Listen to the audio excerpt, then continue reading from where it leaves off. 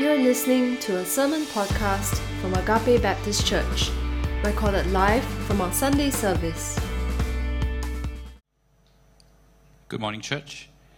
Today's scripture reading is taken from Exodus chapter 20, verse 8 to 11, as well as Deuteronomy chapter 5, verse 15. Remember the Sabbath day to keep it holy. 6 days you shall labor and do all your work, but the seventh day is a Sabbath to the Lord your God. On it you shall not do any work, you or your son or your daughter, your male servant or your female servant, or your livestock, or the sojourner who is within your gates. For in 6 days the Lord made heaven and earth, the sea and all that is in them, and rested on the seventh day. Therefore the Lord blessed the Sabbath day and made it holy.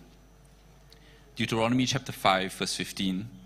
You shall remember that you were a slave in the land of Egypt, and the Lord your God brought you out from there with a mighty hand and an outstretched arm.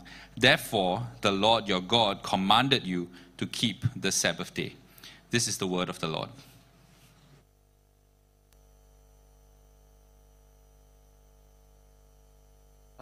Thanks, Joshua.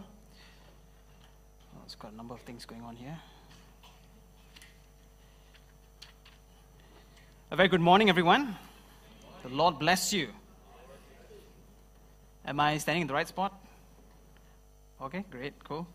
As you can see, we are facing innumerable technical difficulties, and that again reminds us that we're not in Singapore anymore. We're here in Malaysia. So for those of you joining us online, warm welcome to you as well from where you are in Singapore. We hope the live stream is going well for you. Audio visuals are still coming through, even though there might be some problems with the slide. We'll see how, by God's grace, this will be resolved. But in any case, let's start on a more joyous note. Today is Father's Day. I did not know. I knew, but I kind of forgot, right? I think we have a tendency of doing that. Can I get all the fathers to just rise to your feet, stand together with me? Praise the Lord.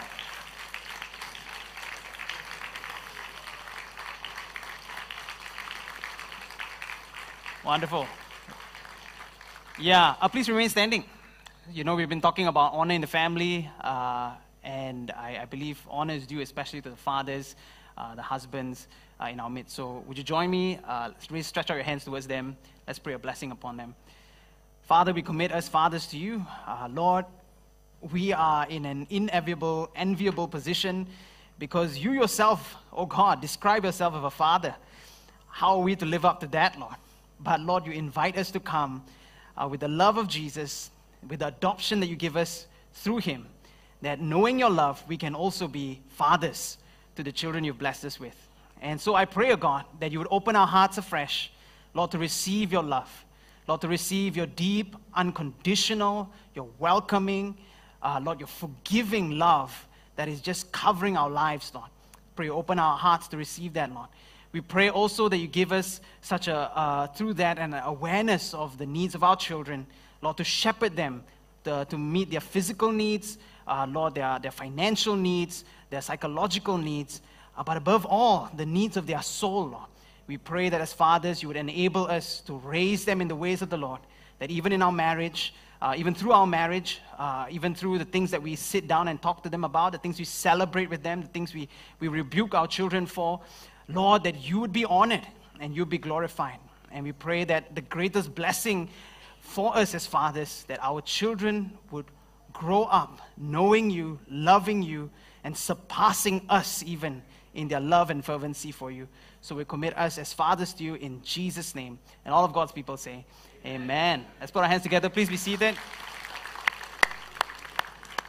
Now today we've come to the last morning of Camp Honor. We've talked about honoring God from the first commandment and from the Shema.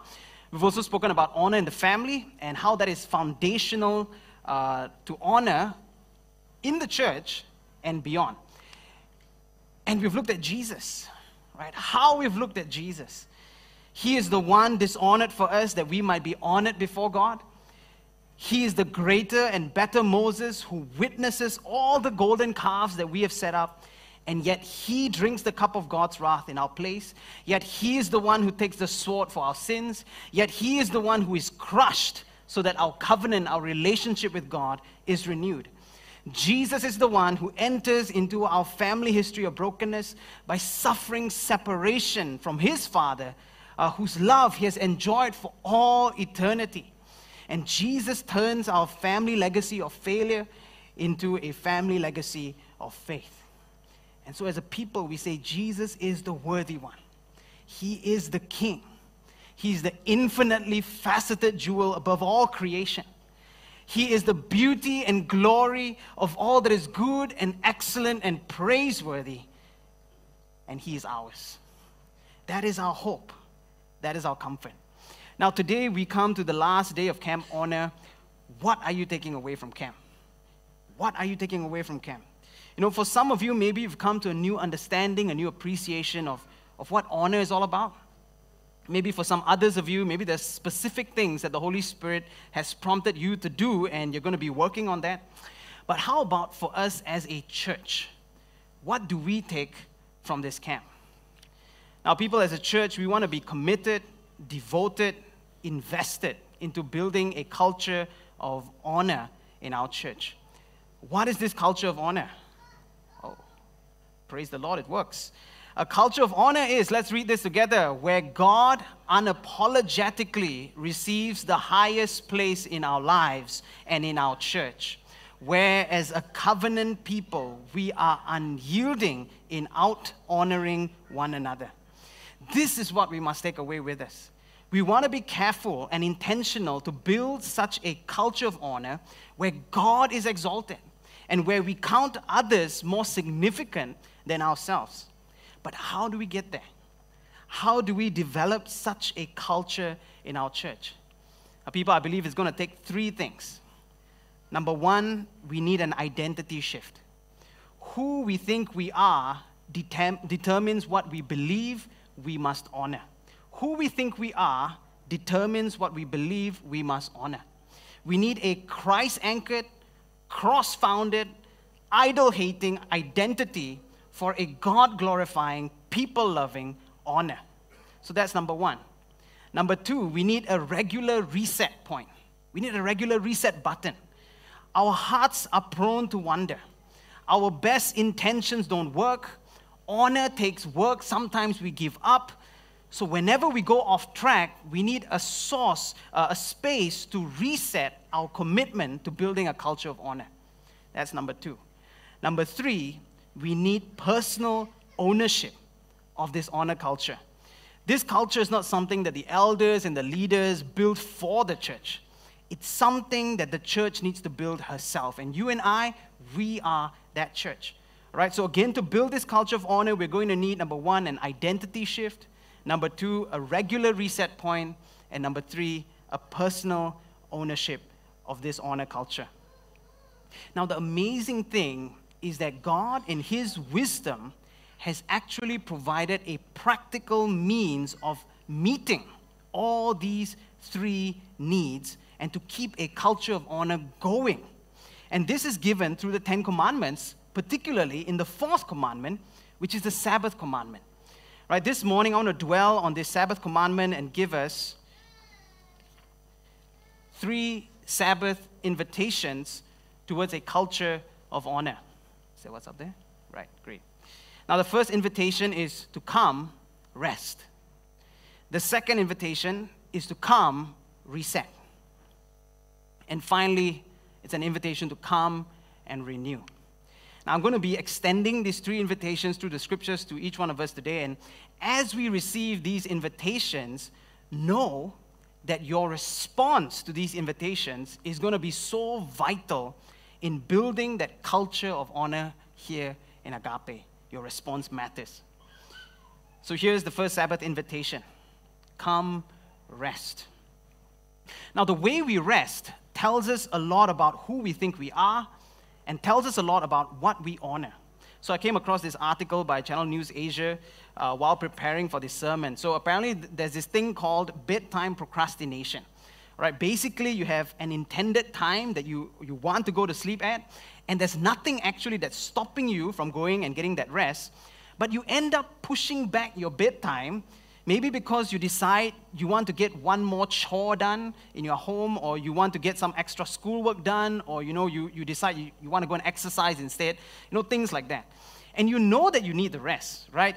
You know that it's not healthy to be losing sleep, but you decide to push it back, to procrastinate your bedtime anyway, right? So that's one thing. Then there's this other thing called revenge bedtime procrastination. Now, revenge bedtime procrastination is pretty much the same thing. It's choosing to push back your bedtime despite being aware of all the downsides and all of that. But the motivation is different. So the motivation behind revenge bedtime procrastination is that because we feel we desperately need some me time, right? Some me time after spending hours and hours at work. And we desperately feel we need that me time. And this is true for school-going kids. This is true for homemakers as well. And so many times, what happens is that this category of people, they postpone their bedtime to unwind, especially through using their devices. Right, so they watch shows, they go through YouTube, they scroll endlessly, and at some point they think to themselves, okay, this is the last one, right? This is the last, after this I'm done. And then after that, it's like, okay, never mind, just one more, right? And it's just one more, it's just one more. And the consequences of that happening, or of that pattern, is actually quite alarming, right? So the article, the research was showing that regular bedtime procrastination is linked with insomnia, it's linked with depression, among other things. And of course, the general lack of sleep is never healthy, right? It's associated with heart issues, digestive issues, a whole host of other issues. The thing is that we know these things, but even so, we engage in such patterns. Why? What do these patterns of rest or lack of rest tell us about ourselves? What do these patterns tell us about the society we are in? What do these patterns tell us about what we honor? Now, however you answer those questions, the reality is that we see our rest as ours. Our rest is ours to use or to abuse, right? Because our teachers, our bosses, they can demand our work. Our family can demand our attention, but our rest is ours. We do what we want with it. And then we hear the fourth commandment from Exodus 20. Remember the Sabbath day to keep it holy. 6 days you shall labor and do all your work, but the seventh day is a Sabbath to the Lord your God. On it you shall not do any work, for in 6 days the Lord made heaven and earth, the sea and all that is in them, and rested on the seventh day. Therefore, the Lord blessed the Sabbath day and made it holy.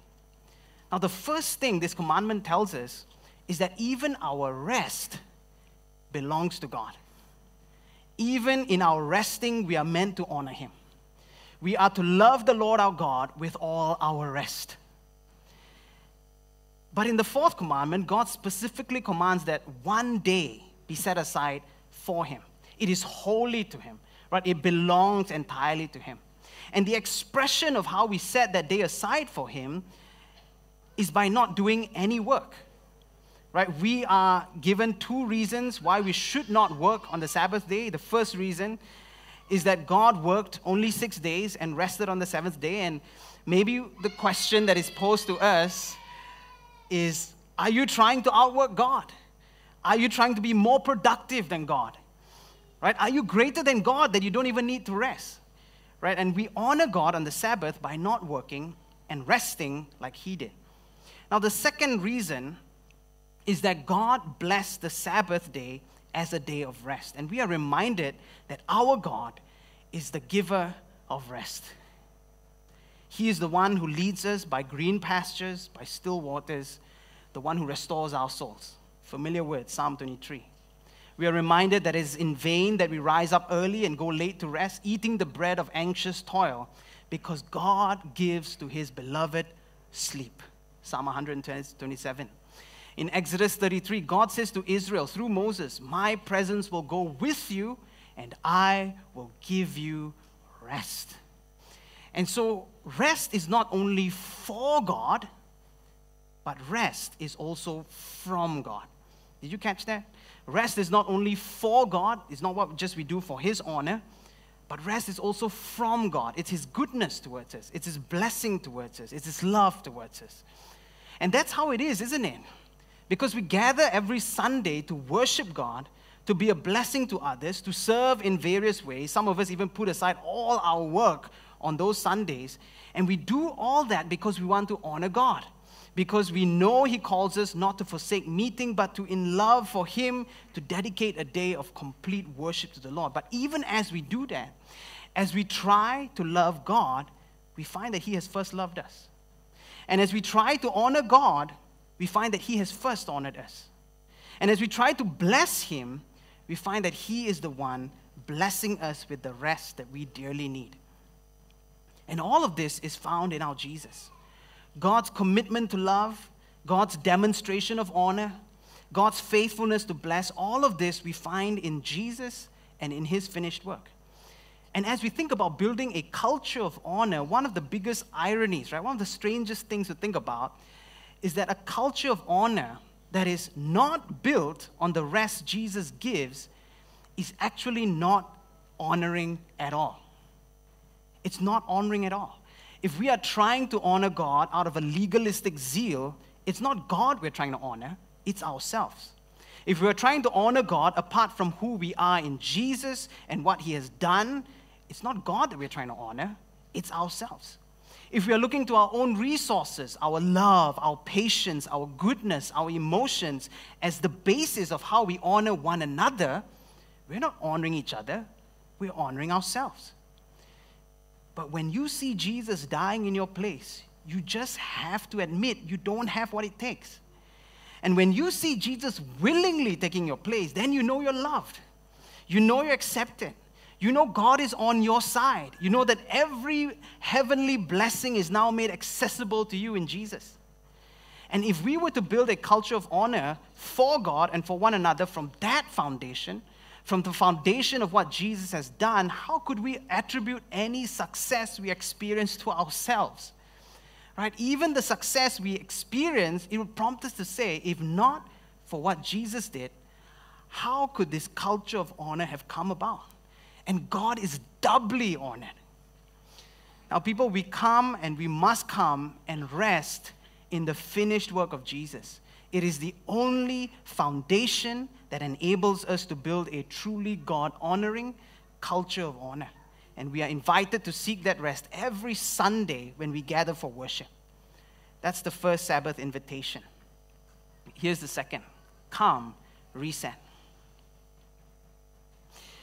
Now, the thing that people often find most stumbling or most unreasonable about the fourth commandment is that the Sabbath day is meant to be a day of no work. Right? It just seems unreasonable.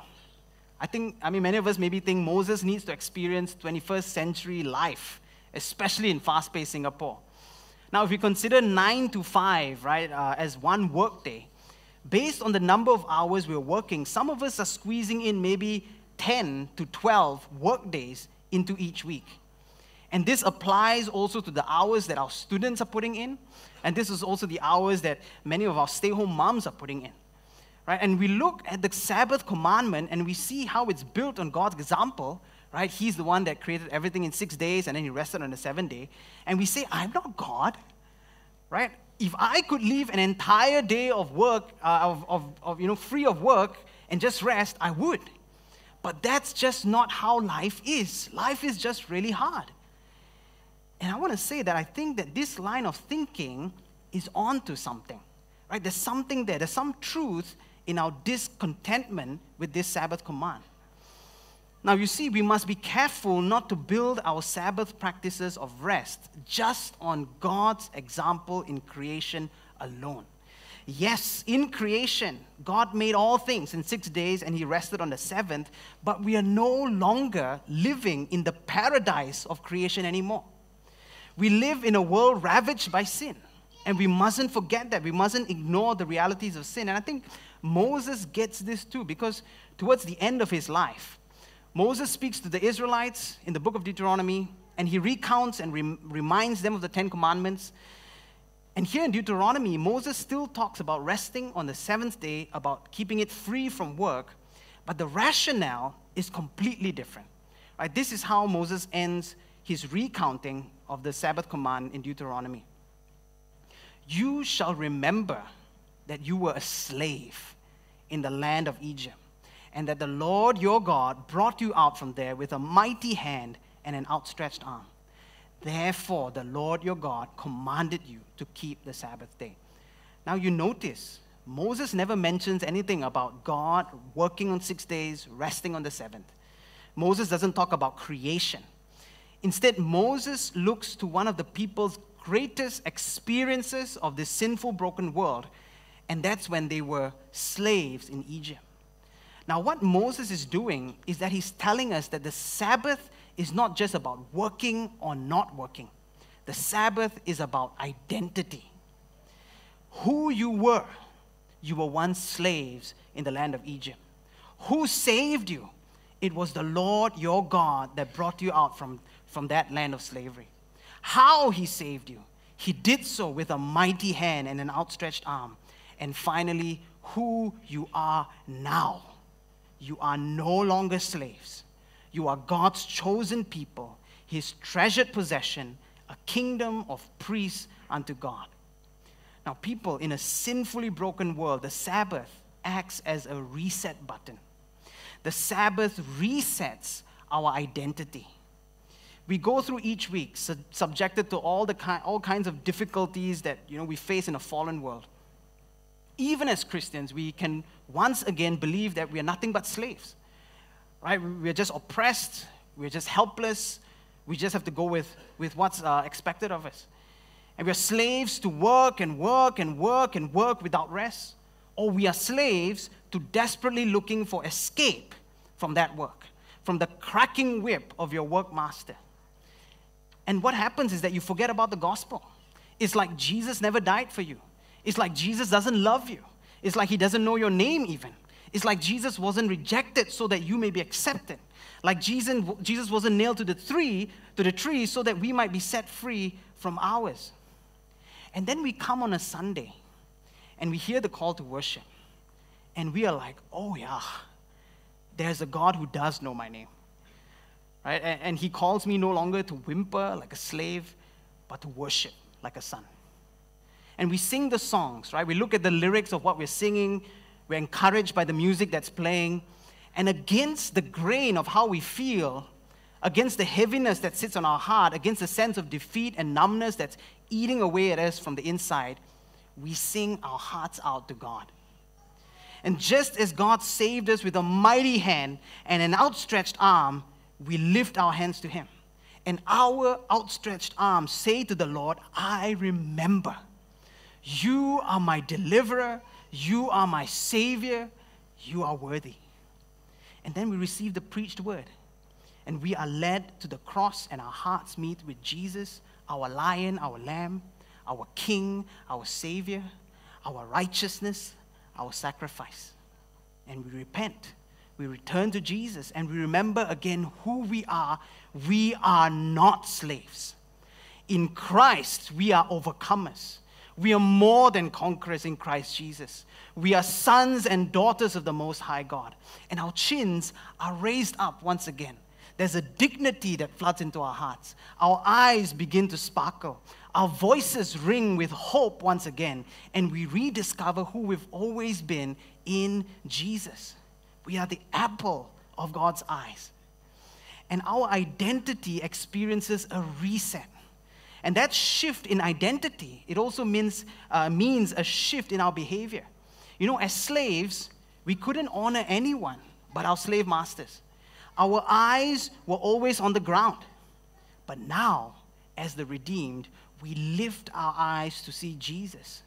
And we raise our honor to God. We exalt him, we magnify him, and then we become aware of the needs of others. And we suddenly recognize and we see the dignity that others have around us, made in the image of God. And with a newfound freedom, we begin to imitate our Savior, sacrificing ourselves to honor those to whom honor is due. People, the weekly Sabbath reset is crucial in building a culture of honor. Now, in the previous point, I spoke about how we can't build a culture of honor without resting on Jesus' finished work. And I just want to say that sometimes, not all the time, but sometimes when we miss that weekly reset because of work, because of busyness, because of things like that, it's like we're engaging in bedtime procrastination. And sometimes, and again, not all the time, but sometimes when we miss that weekly Sunday worship because we want to rest through traveling, through sleeping in, through having some me time, it's like we're engaging in revenge bedtime procrastination. We need the rest. We need the reset, but we're putting it off. Right? And instead, we immerse ourselves further into identity as slaves. We fuel that gospel forgetfulness, and that kills our souls. That pulls us further away from a posture of honor towards God and towards others. So people, we need the weekly times of worship together. The Sabbath reset each week is not just helpful, it's not just useful, it's not just beneficial, it is crucial. We need that reset terribly. Let's look at the last Sabbath invitation, which is an invitation to come and be renewed. Now, there is one vital piece of scripture that every Christian should know about when it comes to the Sabbath, and it's found in Colossians chapter 2. Here Paul says, "Therefore, let no one pass judgment on you in questions of food and drink, or with regard to a festival or new moon, or a Sabbath. These are a shadow of the things to come, but the substance belongs to Christ." Now, we must be very clear that the Sabbath commandment is no longer as what it was in the Old Testament. If it were, we would need to seriously decide if the Sabbath should be kept on a Saturday or on a Sunday, because the day matters. Right? If keeping the Sabbath commandment today is still the same as in the Old Testament, then we would have to tell our employers, "Boss, I can never work on the Saturday or Sunday, because if I do, I would sin against my God. Please don't make me do that." Our church would have to come up with very clear guidelines about what it means to work and what it doesn't mean to work, what it means to rest. And the elders would have to rethink whether the Agape staff team should be allowed to work on Sundays or not.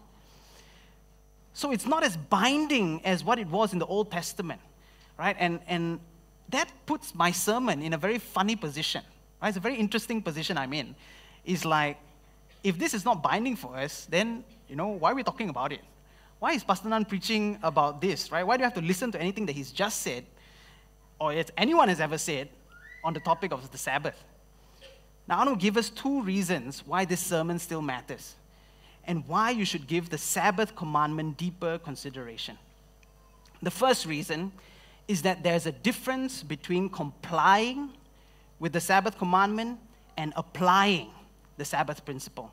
I'll say that one more time. There's a difference between complying with the Sabbath commandment and applying the Sabbath principle. We no longer need to comply with the Sabbath commandment in the strictest sense, particularly in terms of the day and the activity of the Sabbath, but we are definitely called to apply the Sabbath principle. What is the Sabbath principle? It's about finding rest, and again, ultimately in Jesus. Even in the New Testament, we see a pattern where Christians set aside a day for seeking that rest in Jesus, but they didn't call it the Sabbath, they called it the Lord's Day. Now, you must remember that it was part and parcel of the Jewish way of life, right? Keeping the Sabbath is part of the Jewish way of life. And so when the Jews came to faith, became Christian, it was a natural thing for them to still meet together and worship and find rest in Jesus. But then Christianity spread to the Gentiles, right? These are not Jews. And setting one day apart for finding rest in Jesus, it didn't come naturally to them. It wasn't part of their daily life. It wasn't part of their way of life. And this created some tension between the Jewish and Gentile Christians. The Jewish Christians were like, "Hey, why aren't you keeping the Sabbath?" And the Gentiles were like, "What's a Sabbath? Right? Isn't this such a Jewish thing? Must I keep it as well?" And so Paul writes to this, we saw him write to the Colossians, but he also wrote this to the Roman Christians, and he said, "One person esteems one day as better than another, while another esteems all days alike.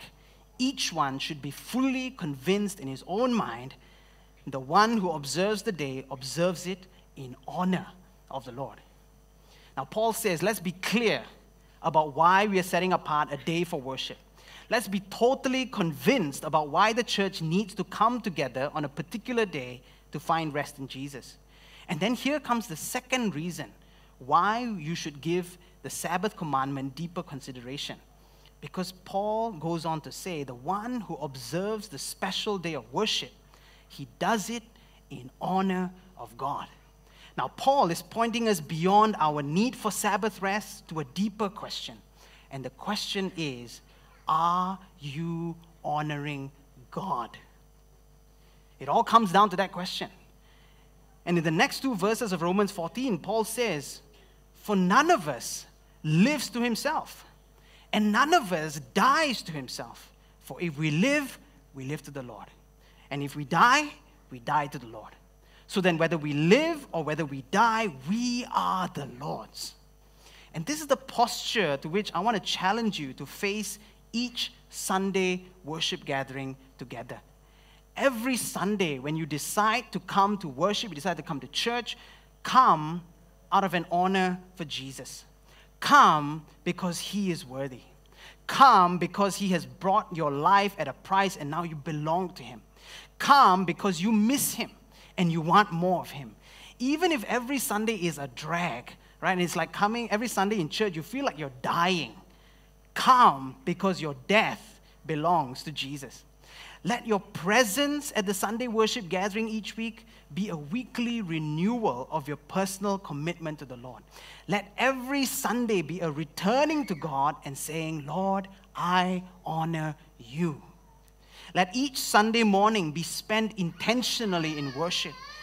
Let every Sunday gathering in church be a deliberate, conscious renewal of your honor for God and where you are giving him the highest place.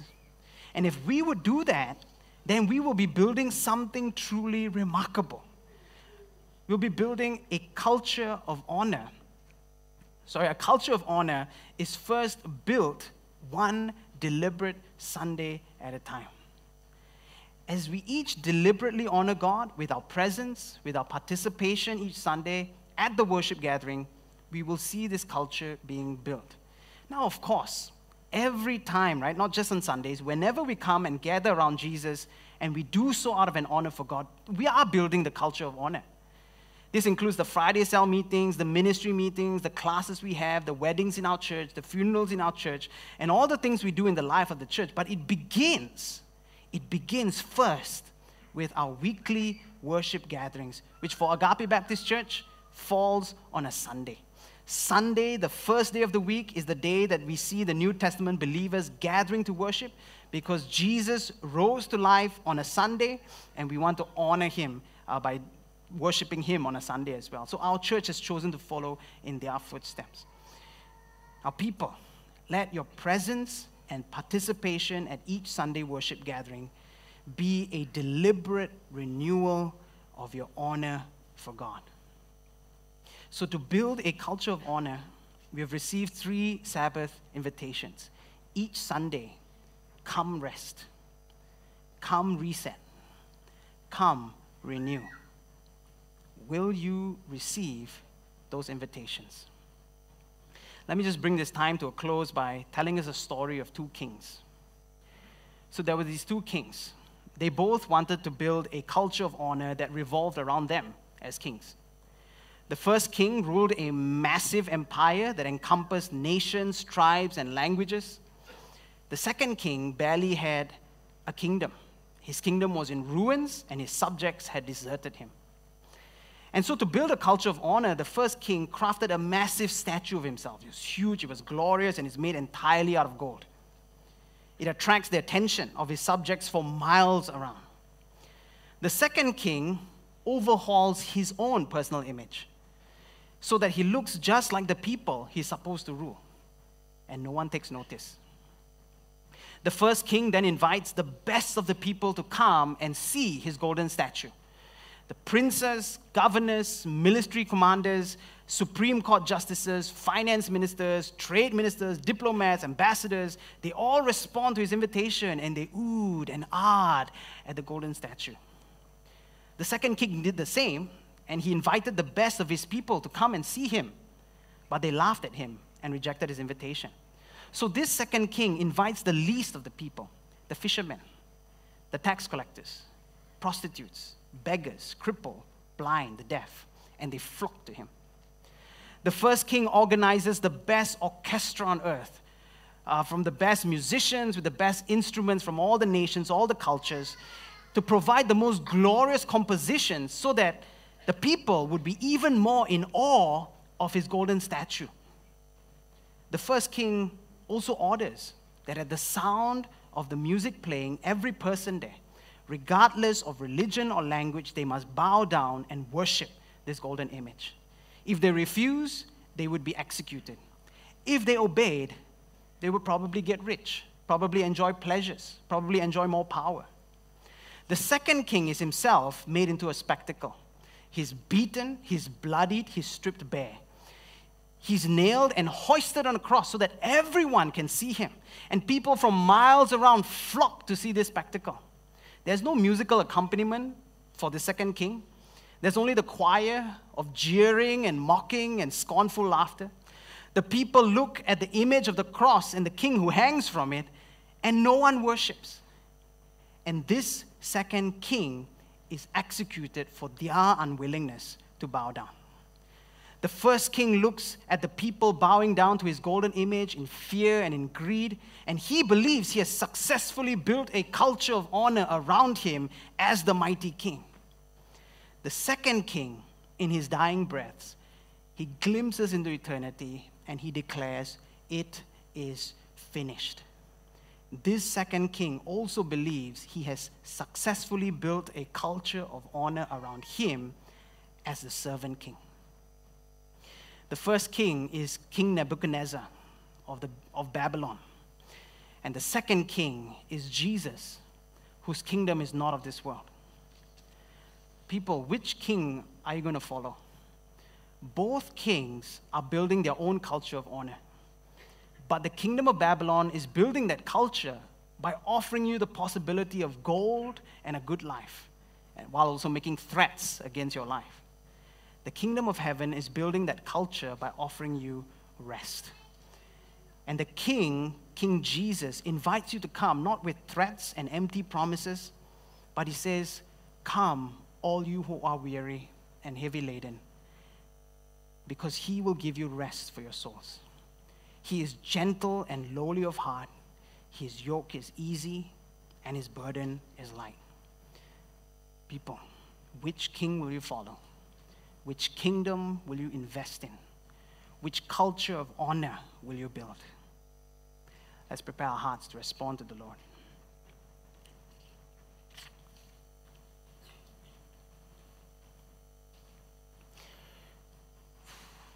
People, we're coming to the end of this camp.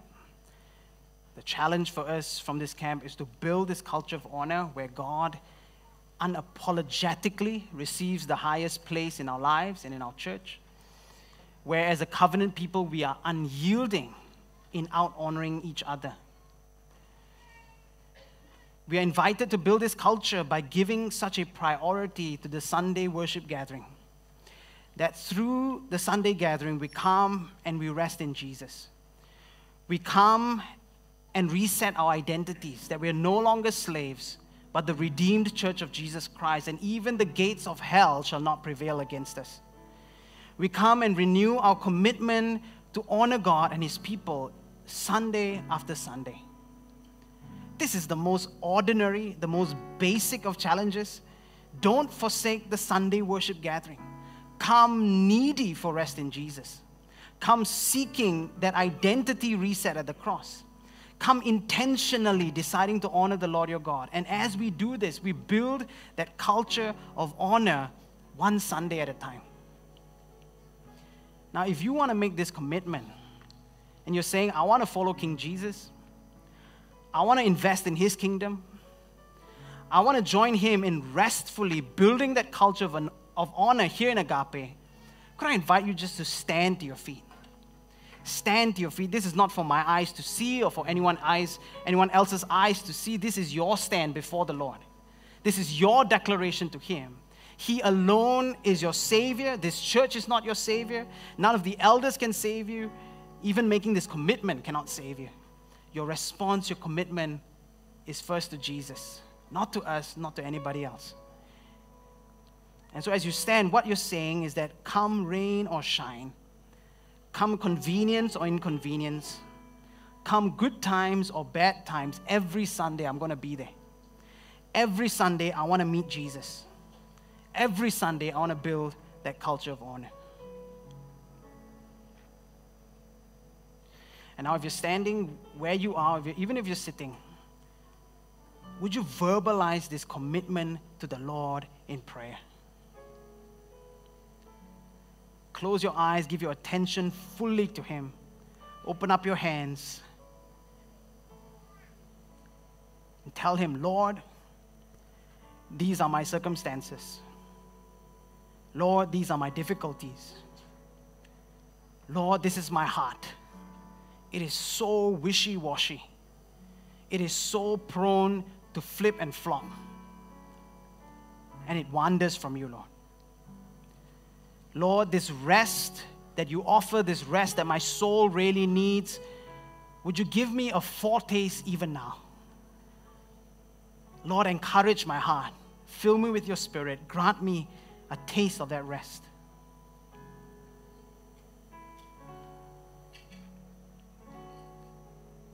And would you also say to Him, Lord, when those days come, those days of discouragement, those days of despondence, those days of depletion, of just being down, Lord, would you bring to mind this commitment that I'm making at this Sunday morning? And give me strength, Lord. Give me faith in those days. Give me a vision for the culture of honor we're building, Lord, where you are unapologetically exalted, raised on high, given the highest place as you deserve. And Lord, where we are unyieldingly, as your people, upholding each other above ourselves. Would you come and say these things to the Lord and ask, Lord, help me. Lord, I can't do this without you. Lord, help me to rest on Jesus, what He's done for me.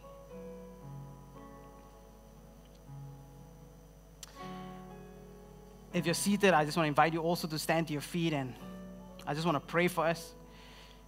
Lord, you are worthy.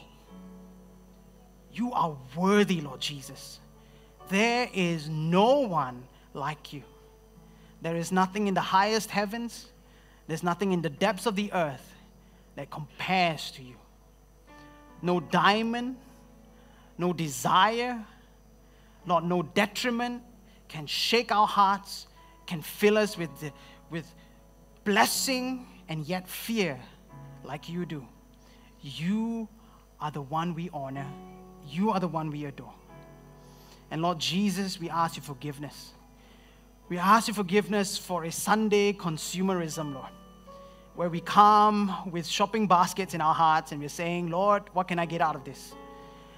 Lord, I like the worship, don't like the sermon. Lord, didn't like the prayer of confession, didn't like people talking to me. Lord, why can't we do more of this? And Lord, forgive us, Lord. Forgive us, Lord. Lord, we also ask you forgive us for settling for slavery. Lord, that we come Sunday after Sunday and we are fine to enter the doors of your church as slaves yet again, and to leave the doors of your church still the same, Lord. Forgive us. You died that we could be set free. Lord, help us to cherish it, Lord. You were sensitive to die for us, but we have not been sensitive to live for you. Forgive us for dishonoring you, Lord.